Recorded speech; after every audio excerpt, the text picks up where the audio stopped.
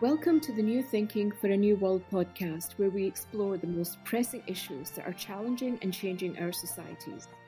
We are looking for new thinking and new solutions, wherever we can find them. Listen as host Alan Stoga, the Tallberg Foundation's chairman, challenges his guests for analysis, ideas, and actions. Together we can help make our world at least a little bit better.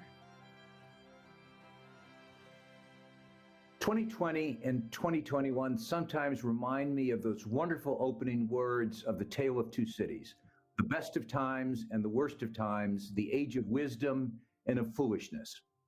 On the one hand, we have absolutely amazing technological resources, unparalleled wealth, and more or less peace. On the other, we have climate change, excessive economic inequality, and the erosion of democracy. All of it complicated by a pandemic that is the worst we've seen in a century and is still lingering. My guests today are change agents. They both are trying to make the world the kind of place it could and should be. Vidhya Ramalingam is a recognized expert on the use of technology to disrupt violent extremism online. Sarah Durieux focuses on mobilizing citizens online to help them achieve policies they care about. Welcome and thank you for joining us today. Thank you for having me. With apologies to Dickens, I'd like to start our conversation with a very simple question. Do you think these are the best or the worst of times? Are we on the cusp of something wonderful for humanity, or are we caught in a vicious downward spiral that's going to end badly? Impossible question. Sarah, why don't you start? What do you think? I like to use this word of crisitunity, like this moment where you are in the biggest crisis is also the moment where you have the biggest opportunity for change. And even though I'm quite worried about the path that our world is taking, I also see there are greater forces that want to use that moment to change things for good. So I might say that, yes, things look dark at times in the past months. They still look dark today, but I have very, very big hopes that they're going to get better. Also, maybe because I'm an optimist. And I think when you're doing social change work, you need to be an optimist. Vidhya? Best or worst of times? I really follow suit with everything that Sarah said. I think, 2020 and the start of 2021 has really just brought just unprecedented scale of, for me working in the online space, of online harms. We're seeing a scale of online harms never seen before. But I am hugely optimistic about how technology, not only recognizing how technology has been used for harm, I'm hugely optimistic about society's, the possibilities for society to use technology to really fix a lot of the harms that we're dealing with today. And like Sarah, I have to be optimistic in doing work on white supremacy, on hate groups, on the most awful things in our society. I have to be optimistic to do that work because I see a bright future ahead of us. We just need to find the way to get there. Well, I started with that question, which I admit is unfair, because I want to understand how you both think about change. How do you actually help people change minds? How do you change society for the better or for worse? I mean, it can work in either direction. You're in the business of better. There are people in the business of changing for worse. What is your theory of change? Vidhya? Well, for me, all of my work is premised on the belief that change is possible. And that belief isn't just, it's not just, a hypothesis around the world. It's genuinely evidence-based. I have spent the last decade working with individuals that were once embedded in hate movements, people who did and perpetrated awful, violent things. And I have seen them come through a journey and do the hard work it takes to pull themselves out of that, and even in many cases become peace activists and now use their own, the hurt that they caused on the world for social good. And when I think back on the kind of patterns and the stories that I've encountered of people who lead those sorts of movements and who genuinely change, the common thread across every story is human relationships lead to change. So for someone who's leaving a hate group, it's often a moment where they experienced empathy or compassion, maybe a moment with a family member, or sometimes with a kind of partner or a child or a counselor. Sometimes it's even a moment with a stranger who they thought was the enemy, who then showed them compassion and empathy. But regardless of the story, the common thread is human relationships. And so, my belief in the theory of change is if it's human relationships that so often get people into a place where they are perpetrating harm to the world, it is so often going to be human relationships that I know can get people out.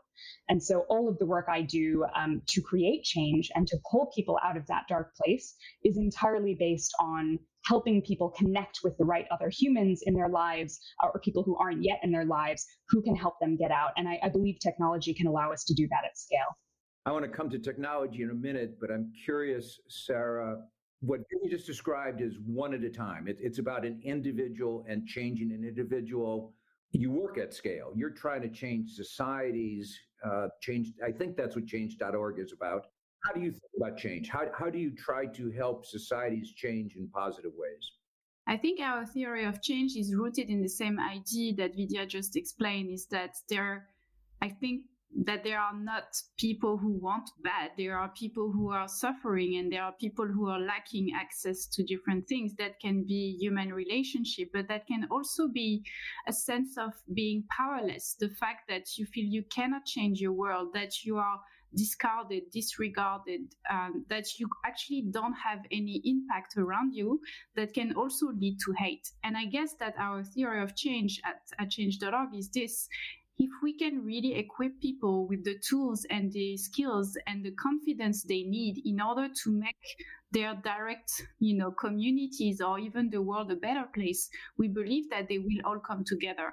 And I personally believe strongly that there are more things that bring people together than tear them apart. They just haven't found that yet. So I guess that our theory is that through activism, through participation, you can realize how much you have in common with people around you that also want to live in peace, in harmony, in serenity with their neighborhood, with people in their country, with people across the globe. You are both practicing technologists. I don't know if you're technical technologists, but you both use technology in ways to achieve what you're trying to do. So let's talk about information technology a little bit. The internet and social media have evolved in ways where excessive outrage is excessively rewarded. It's not the fault of the technology itself, but it's the fault of how we've allowed it to be developed.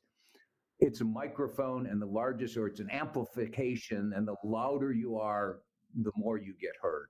That leads to rising anger, more polarization, allows for manipulation of people, of societies, of elections, as we've seen recently. Is it more problem than solution? If I said earlier that human relationships are so often what get people into a dark place and into a place of hate, but it's also what I believe and know can pull people out.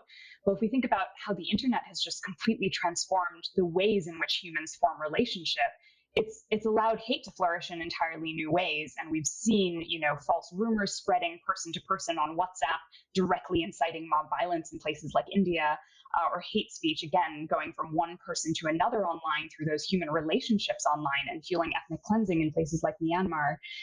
And, people who are perpetrating hate online are part of communities. They are part of these networks of strangers in many cases who no longer become strangers because they're kind of egging them on, they're encouraging them and providing that kind of fuel to the fire. And so that's how hate and violent content and disinformation spreads online. So the question for an organization like ours is, can the internet be used to actually foster positive connections and foster the sort of connections which can try and build bridges between people? And my belief is that the social media platforms, there is a lot of work that needs to be done to clean up the social media platforms for them to be held accountable over the spread of this sort of content. But there's a lot of ways we can also creatively use those platforms to create the kinds of bridges between people that can, really reach across that divide and reach to someone's heart, speak to someone's heart who's feeling lonely, isolated, angry, and is maybe lashing out in ways over the internet. So I do fundamentally believe that those platforms create a lot of opportunity for us as society. And that's not to say that the tech companies don't need to be held accountable and take significant action. It's just that we both need that change on the platforms. And then there's a lot that communities and regular people can do to be a part of that change. I want to come back to the tech companies in particular, but to say the obvious, hate isn't new, extremism isn't new. I was thinking, because you do work with white extremist organizations, I was thinking about Hitler and Mein Kampf. Mein Kampf, he had to find a publisher, but he found a publisher and he found an audience and he found a movement and he found a world war. So the question, it may well be that technology allows us to happen faster, more extreme, broader, but it's an old problem with a new accelerant. I was reading about the yellow papers in the US back in the days, and I think there was not technology, but already at the time there was a way to share some hateful and misleading content even before the internet. I don't think that technology creates those problems. They accelerate them, but they can also accelerate the resolution of the problem. And I guess that what we've seen happening is the acceleration of the spread of hate, who was based on political leadership, on political conversation, on groups who had an agenda to spread that hate. So I sometimes feel that we need to attack this from both angles, obviously the technology, but also the political angle. And I don't believe that hate would have spread so fast on the internet if it wasn't for some political leaders, some institutions, or some, individual behaviors that have been pushed by people who had already a big audience. So I don't think, it came out of nowhere. And I believe that responsibilities must be held both on the tech side, but also on the political side. And that's why I feel that, as Vidhya was saying, we can use the same medium to solve for the issue that happened on the internet. And I think that one of the ways we have to do that is by recreating better democracy through tools on the internet that can allow to have governments that are more accountable, political leaders that are also held accountable for their actions, for their behaviors, for the denunciation they might have. So I think that we have, as Vidhya said, such a big opportunity to use the scale that technology provides to solve for the issue that have risen.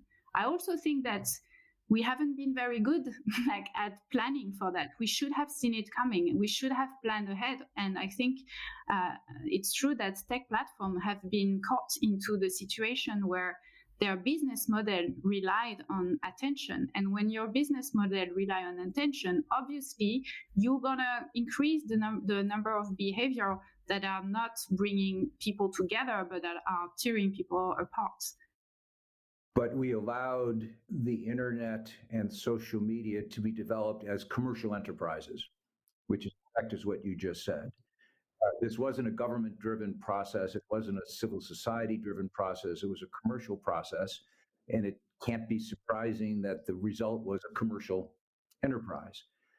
But we are where we are. What would you do to change that underlying reality? Not just to use the platform, Vidhya, as you just suggested, to do better things with it, but don't we need to rethink the platform itself?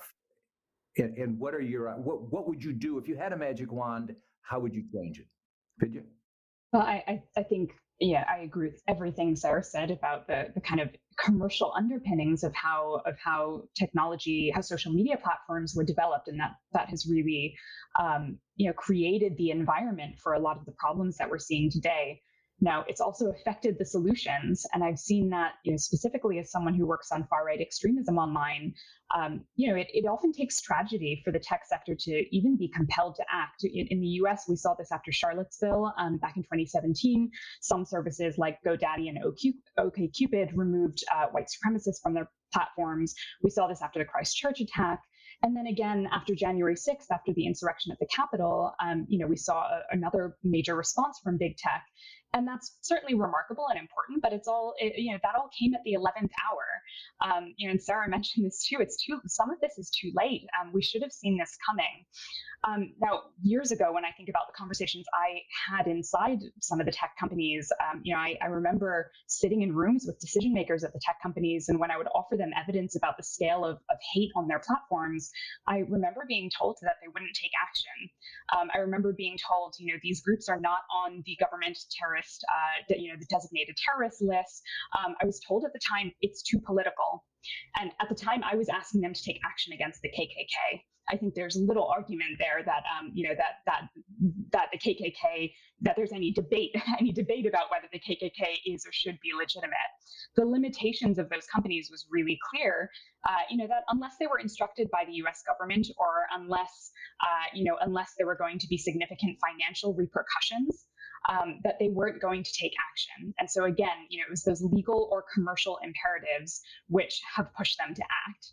And I think if I had a magic wand and if I could completely shift some of the systems and at play here, I would really want the tech sector to stand up and take a stance on all forms of incitement to violence.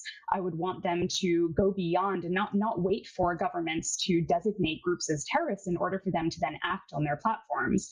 And I would want to see standardized action, basically applying standards evenly across the board. We saw platforms take significant action against groups like ISIS back in 2015. We saw major deplatforming efforts.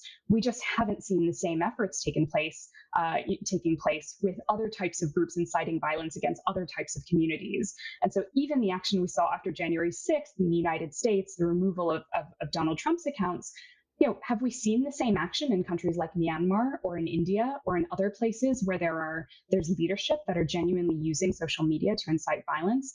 So I think there's a bit of a reckoning that needs to happen within the tech sector, and a bit of leadership that needs to be taken in taking a clear stance against violence. You've conflated hate speech and incitement to violence. And if I were a human rights lawyer, or if I were a First Amendment lawyer, I'd say they're two very, very different things. And indeed, and this is a big difference between how Europe looks at the problem and how America looks at the problem. Hate speech is protected speech in the United States.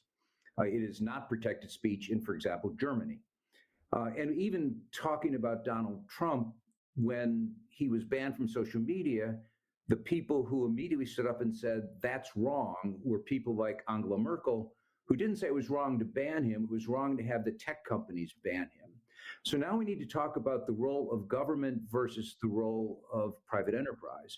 Do you really want, and it's a question to both of you, tech companies to decide what is legitimate speech online and what is illegitimate speech online? Do you have enough confidence in their worldviews, in their sophistication, in their ability to separate business, because they are businesses, from policy? Yeah, I would say that you point to the problem, which is a huge problem. Do we want private company to regulate speech? Because today that's the situation we are in. We have most of the speech that is, people's voices that are shared on social media. So do we want those platforms to be the one deciding for what stays online and what doesn't?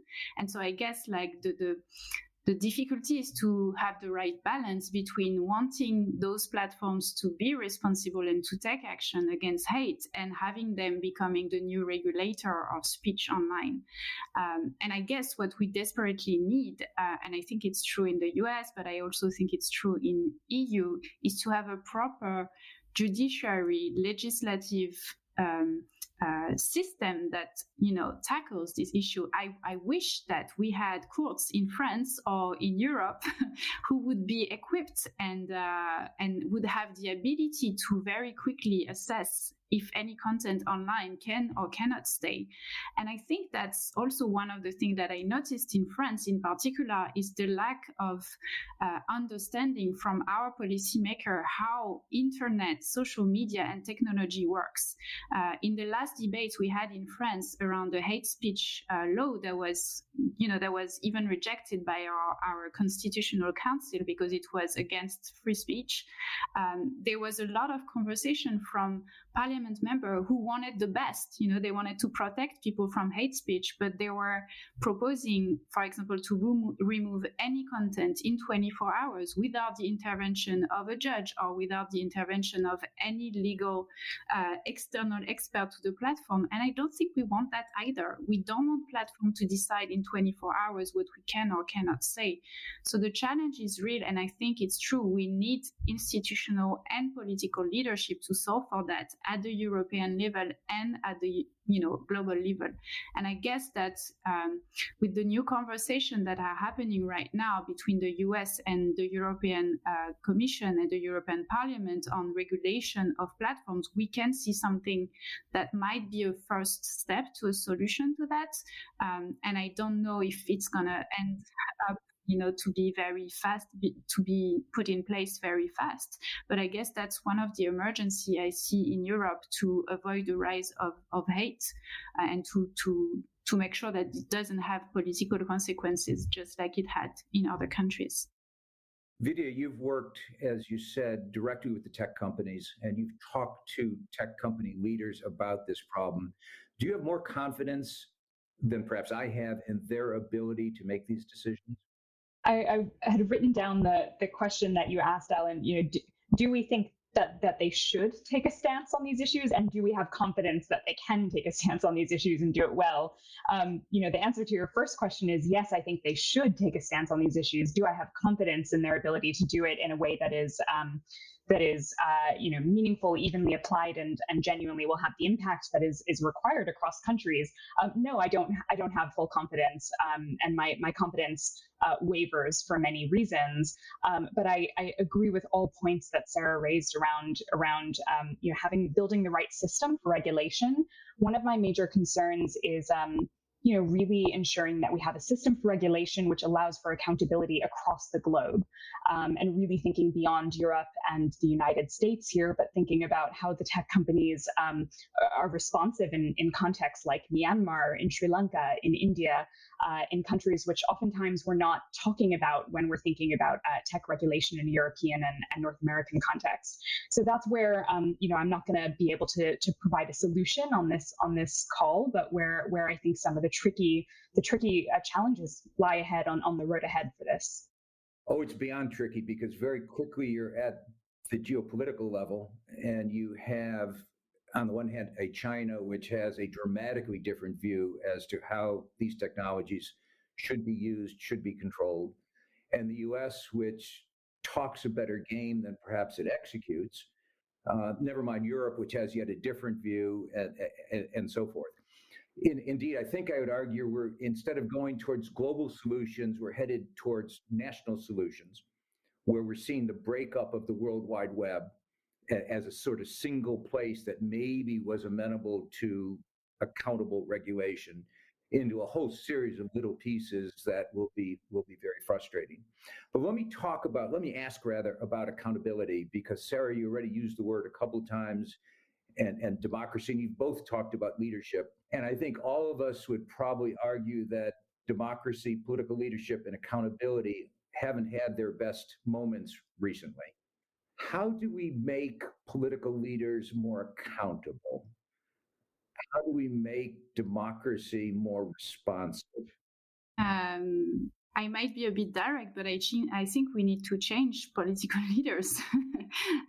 And I don't mean, just, to call for every leaders to be removed from office. I'm just saying that we need to start a path of renewing the type of people we see in offices across the globe for many different reasons, not only, for better accountability, but also for better representation of who are the people living in our democracies today. And I think we've had a huge moment of reckoning of what's happening in leadership in every places of power in the world, thanks to the movement that's sparkled in the US around Black Lives Matter. But it's not only about race, it's about gender, it's about the type of people who are never given a space or place, at the table. So I think that for me, accountability will come first with the renewed political leaders, but also because those leaders, my hope is that they will come from sphere of activism, of social enterprise, of social good innovators who have in their DNA the idea of participation, listening to people and what they believe in,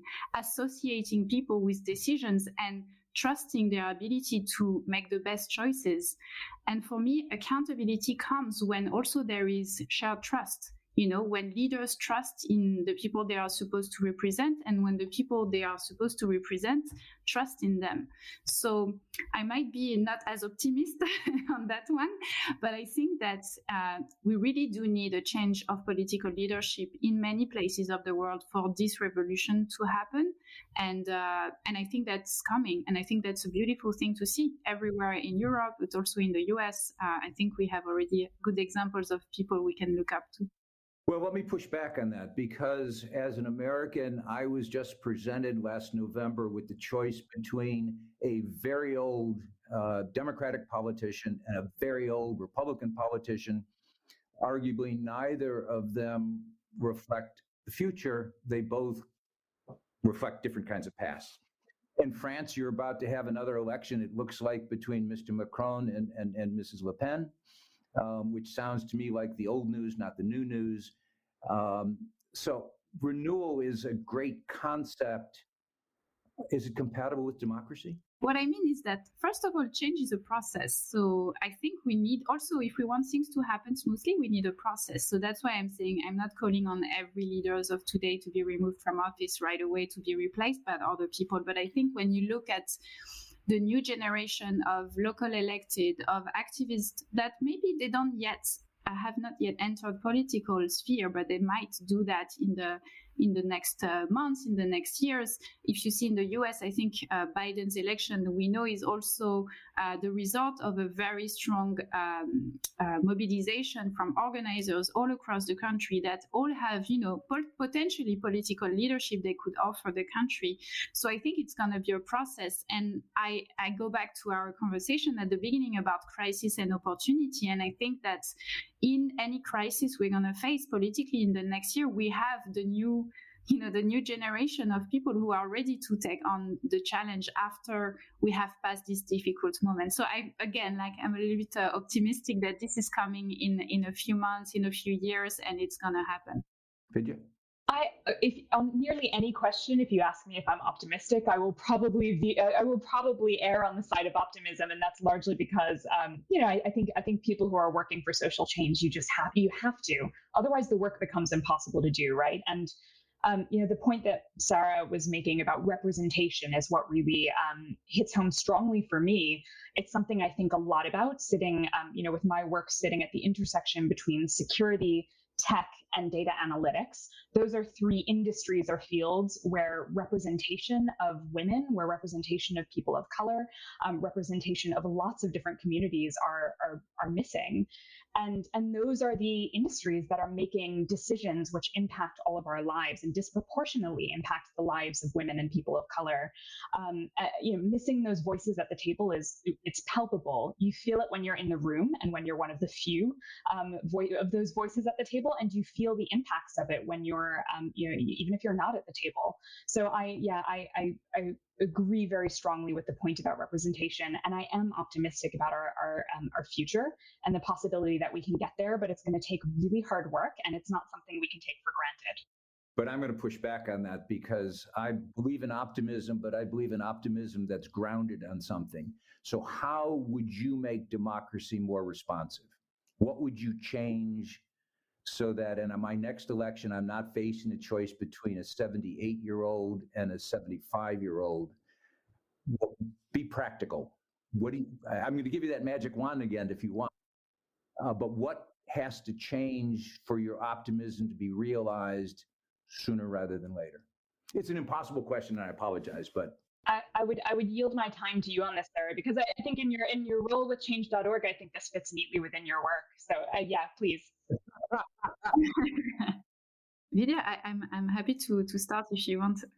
I would just say that it's not only because I work at Change. I think I believe very much that the first thing we need to do is to go back to the basics, and it is to go on the ground and meet with people and work with them so they can really use their power. They can really use their voice to participate to the future of their country, of their city, of their region. And I think that actually that's one of the key. I would say if we want more democracy, more accountability, we need more participation. Because yes, really, that's a very big issue we have in France and we have across Europe and also in the US, is that very few people still participate in elections because they feel like it's not making a change. It doesn't have an impact.